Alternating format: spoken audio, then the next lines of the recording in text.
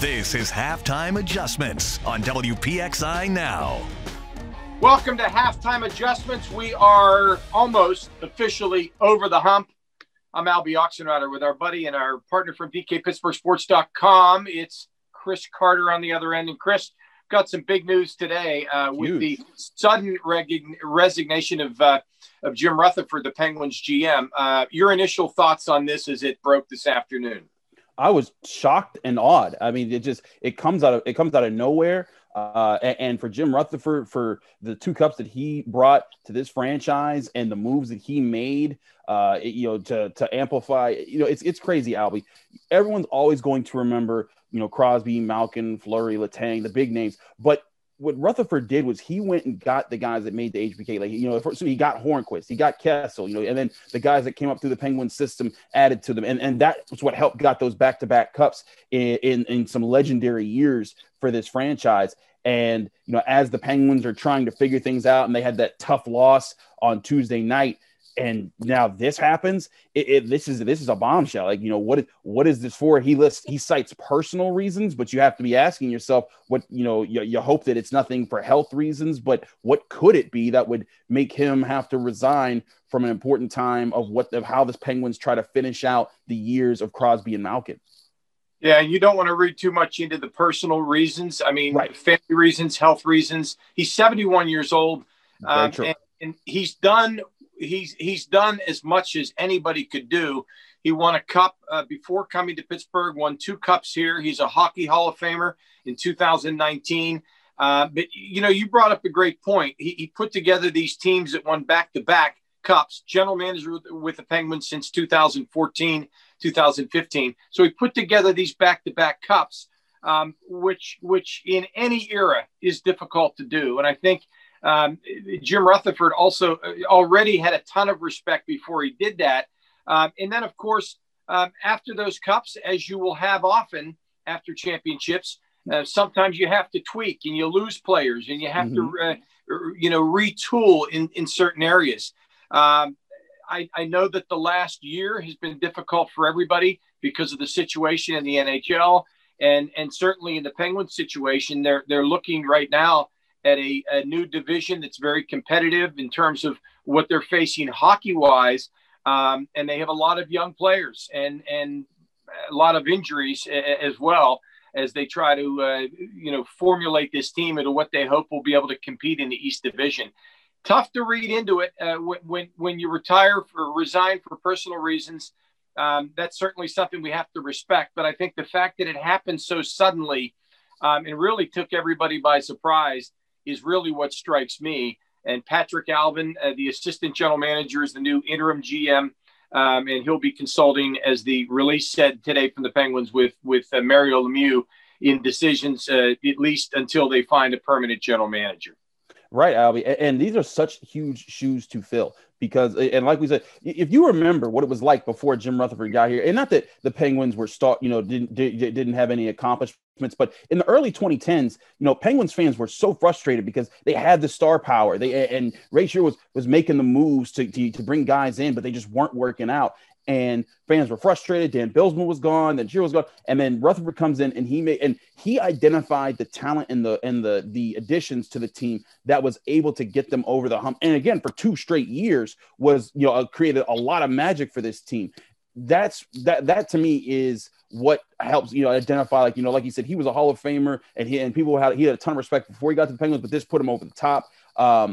For that guy, for him to have found that magic once, a lot of fans were hoping that maybe he was going to make it happen again in these final years. For this to happen right now, and again, where the Penguins, their top 6 have been struggling to find consistency. They've had some really great spurts in these early games, but ultimately you're still looking to see more complete games from these Penguins. For this to happen right now, it's going to leave your head spinning. Like, what's happening next? What's going on? Where does the team even go from here? Yeah, and I think, you mentioned Ray Shero. I think in the case of Ray Shero, they win the Cup in 2009, and then they hit some tough times there. Of course, Sidney Crosby also had a big injury and missed a great deal of time over a couple seasons. Very true. But you're right. They found difficulties on the ice, and eventually Shiro exited. And hey, listen, this might be an altogether different situation. And again, out of respect for personal reasons, it's difficult to speculate. I do think the fact that it happened so suddenly and in the middle of a developing season, we really don't know how this is going to work out for the Penguins. It's very early even though it's a shortened season, it's very early in the season. So that tells me this was more about Jim Rutherford making a decision based on whatever his personal reasons are, rather than something hockey related. Absolutely, Albie, and you're right. I think it's irresponsible for us to speculate what could the actual, and look for conspiracy theories in this situation. But it is safe to say that a GM wouldn't come into a season if there was talk about getting rid of them to start a season.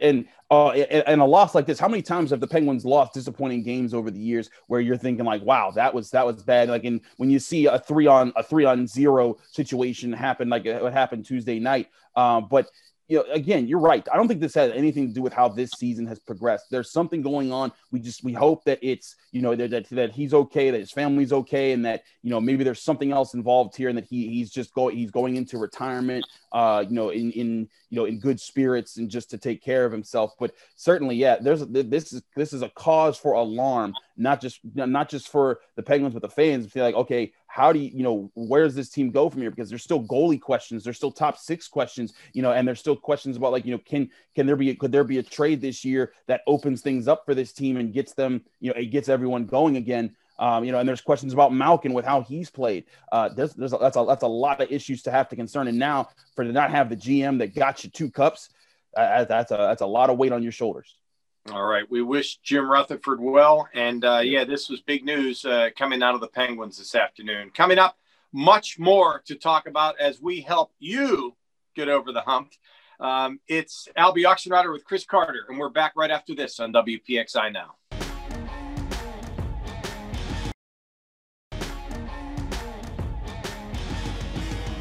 Welcome back to WPXI Now and Halftime Adjustments. I'm Albie Oxenrider with Chris Carter, and now we're going to shift the focus to football and the Steelers.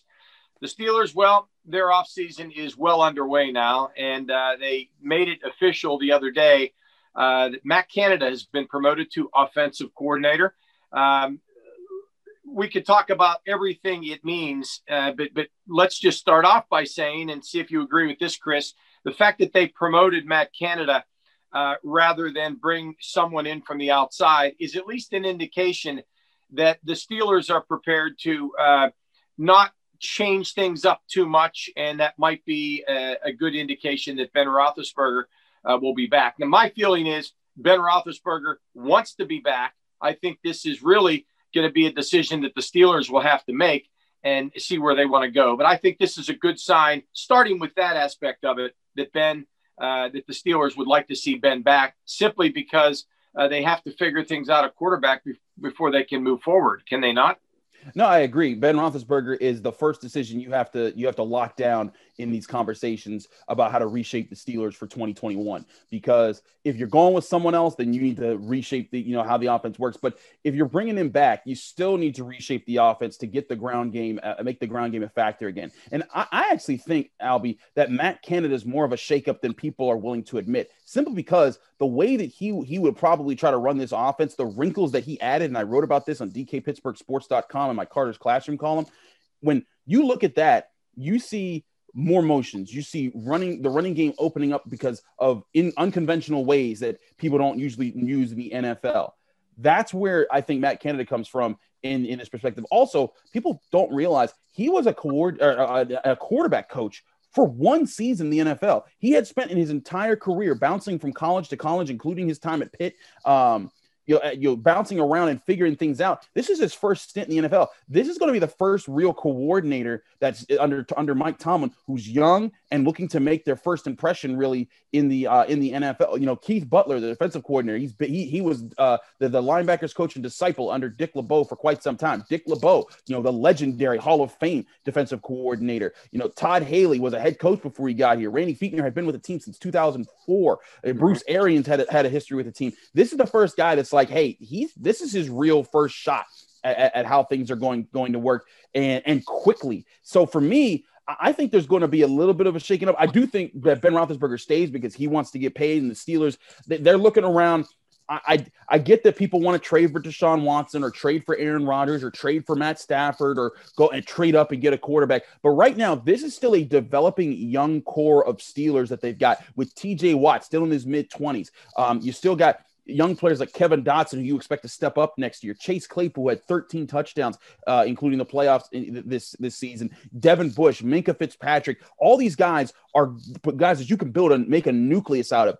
And with the needs that this team has, offensive line, running back, depth at cornerback, depth at inside linebacker, those are draft pick needs. And if you start giving up those draft picks to get a quarterback that, especially a veteran quarterback that's only going to last you another couple years and take up the cap space that you even free up by getting rid of Ben Roethlisberger, all of that would seem crazy to me. The Steelers need to stay the course with Ben, but change how the offense works to make it so that he doesn't have to throw. Okay.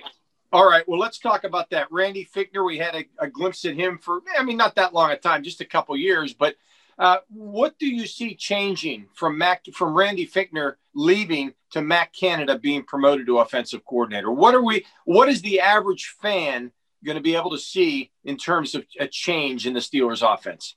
Early on in the season, Albie, the Steelers were one of the top rushing teams in the NFL, which is crazy to think when you saw how that season ended. But they were averaging 138 yards per game. They were ranked 8th. Well, they would have ranked 8th in the NFL if they had maintained that average throughout the entire season. And a part of what was helping with that was the early motions that were being added into the offense. And people remember for years, Ben Roethlisberger didn't like motion. Ben Roethlisberger preferred, more traditional looks and things where he could just straight up identify and just go with the offense. But the thing is that those were wrinkles added in by the ideas of Matt Canada. Those are ideas that you can bring in. But when you're a quarterback coach or you're a position coach, you're all feeding the mind in the playbook that is written and constructed and called by the offensive coordinator. You're not actually the offensive coordinator. So when people are like, well, why did they stop doing it? It's because Ben Roethlisberger wasn't comfortable with them. Those weren't the plays that he had been using for the past 15 years. And now he went and when the season got tougher, when the season got longer in, he started going to the plays that he was comfortable with. And let's not forget, Randy Fichtner was Ben's guy. This was promoting Ben Roethlisberger's favorite quarterback coach to get the coordinator position. And Fichtner deserves credit for dealing with some rough situations.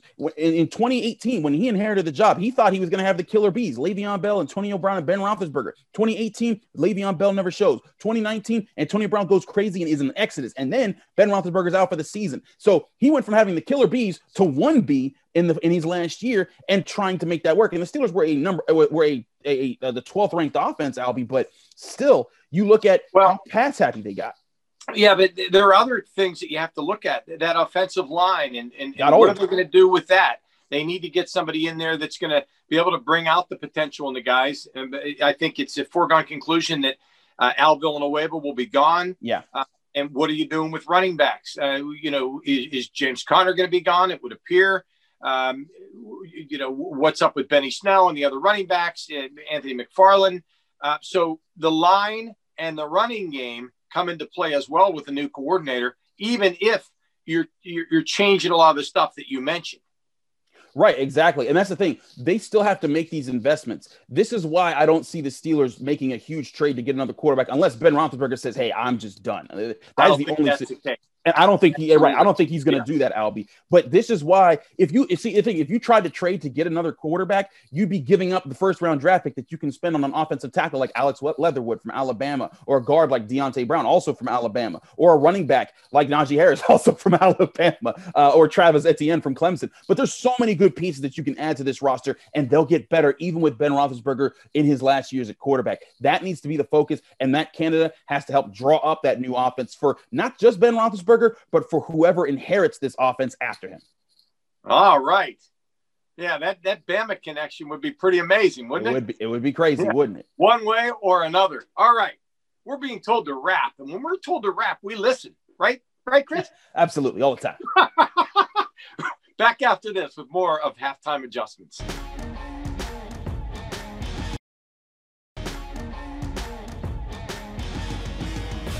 Welcome back to Halftime Adjustments. So we've gone from the Penguins and the news that Jim Rutherford has resigned to the Steelers and how they might change with their new offensive coordinator, Matt Canada. Now we move on to Pitt basketball. And let's start by saying, Chris, that this is turning into a really odd season based on a lot of the challenges that other sports have dealt with. COVID is canceling. If you go to the schedule for college basketball on any given night, you'll see a handful of games canceled, and it's difficult to get any continuity in a season. And I know, I've got to tell you, before we talk about Pitt, I know a lot of fans of all college basketball teams that are feeling frustrated. They're feeling like they can't get into any rhythm as a fan because games are being canceled. They don't know how it's going to play out, even if it's in the bubble in Indiana. So there are a lot of questions surrounding college basketball. Now, Pitt really was making some headway, and they seem to be doing some good stuff. They beat Duke. I know Duke isn't very good this year, but still psychologically it was a big win for them. Then they followed that up by laying the egg, and they lost to Wake Forest. The three really hurt them in that game. And then, of course, they played North Carolina last night. And North Carolina, they show that they're the better team. They end up winning by 10. Your thoughts on where Pitt is right now and what we might see in the next month to 6 weeks? I mean, Pitt's definitely taken steps forward. Justin Champagnie is playing on another level. He is looking like the ACC player of the year, which I never thought I'd say about a Pitt player until maybe 5 or 6 years into Jeff Capel's tenure when he got his recruiting going. He's playing at another level. But what I've seen out of Pitt was in a lot of those games, and don't forget, on top of beating Duke, they swept Syracuse. And Syracuse's zone was the bane of Pitt's existence for such a long time. And you saw how they were able to figure it out. Xavier Johnson, Audi's Tony, even freshmen like Femi Udakalik, they were coming in and just picking it apart and figuring things out and showing consistency. And that's where you were like, there's hope for this team. But then, like you said, they beat Duke. They got a little high on themselves. And I'll tell you, Albie, they were certainly the Thursday before the game, the loss to Wake Forest, we turned on a Zoom call with Pitt's players, Xavier Johnson and Audi's Tony, two veterans on this team. They were both not happy about how the practice went that week because they said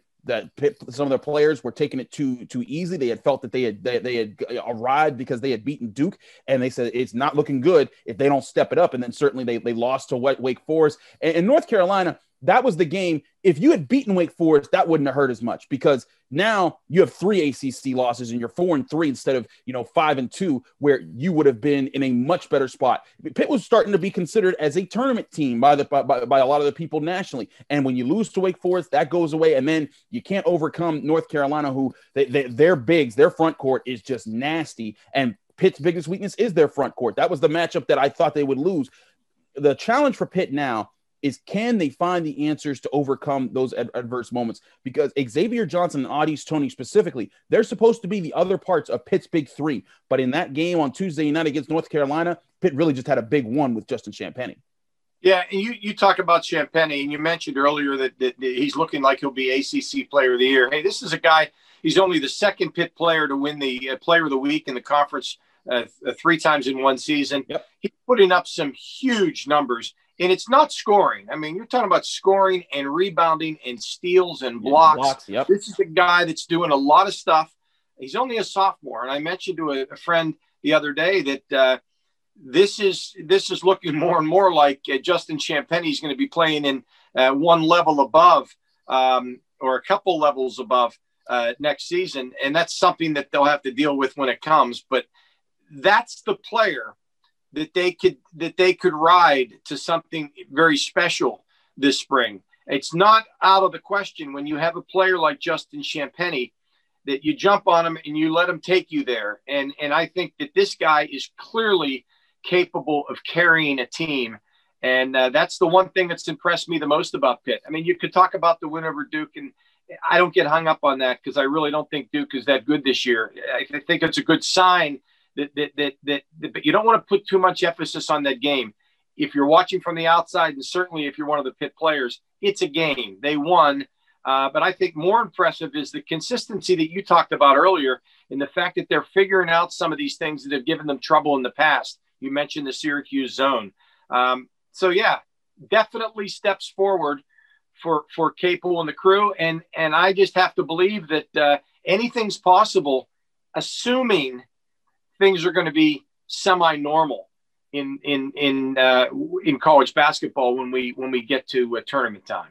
Agree, and that's the other thing. Jeff Capel brought up something else that could really poke a hole in people's plans, is the idea of, if you're one of the blue bloods and you're at the top of your conference, you're definitely going to the tournament. You're definitely a 1 seed. What's the benefit of you playing a conference tournament this year? You put your team at risk to go to another environment, to Absolutely. have to maybe get COVID. And then if they get COVID, that player may not be able to play in the big dance. So, so on top of, how will that impact that? How will that make it easier for other teams to win their conference tournaments? Because then say the top dogs in the ACC, Florida State, Clemson, other teams like that, or Virginia, those teams don't play because they know they're in. Then Pitt has to, maybe they just have to beat Duke in North Carolina and Syracuse, and that's how they get in. Those are certainly questions that ponder right now. But the big thing for Pitt, can they stop the losing? Can they get back to doing what they were doing well? Feed their right players and capitalize in big moments. We'll find out Saturday when they take on Notre Dame. All right. Thank you, Chris. And back with our final moments here on Halftime Adjustments right after this.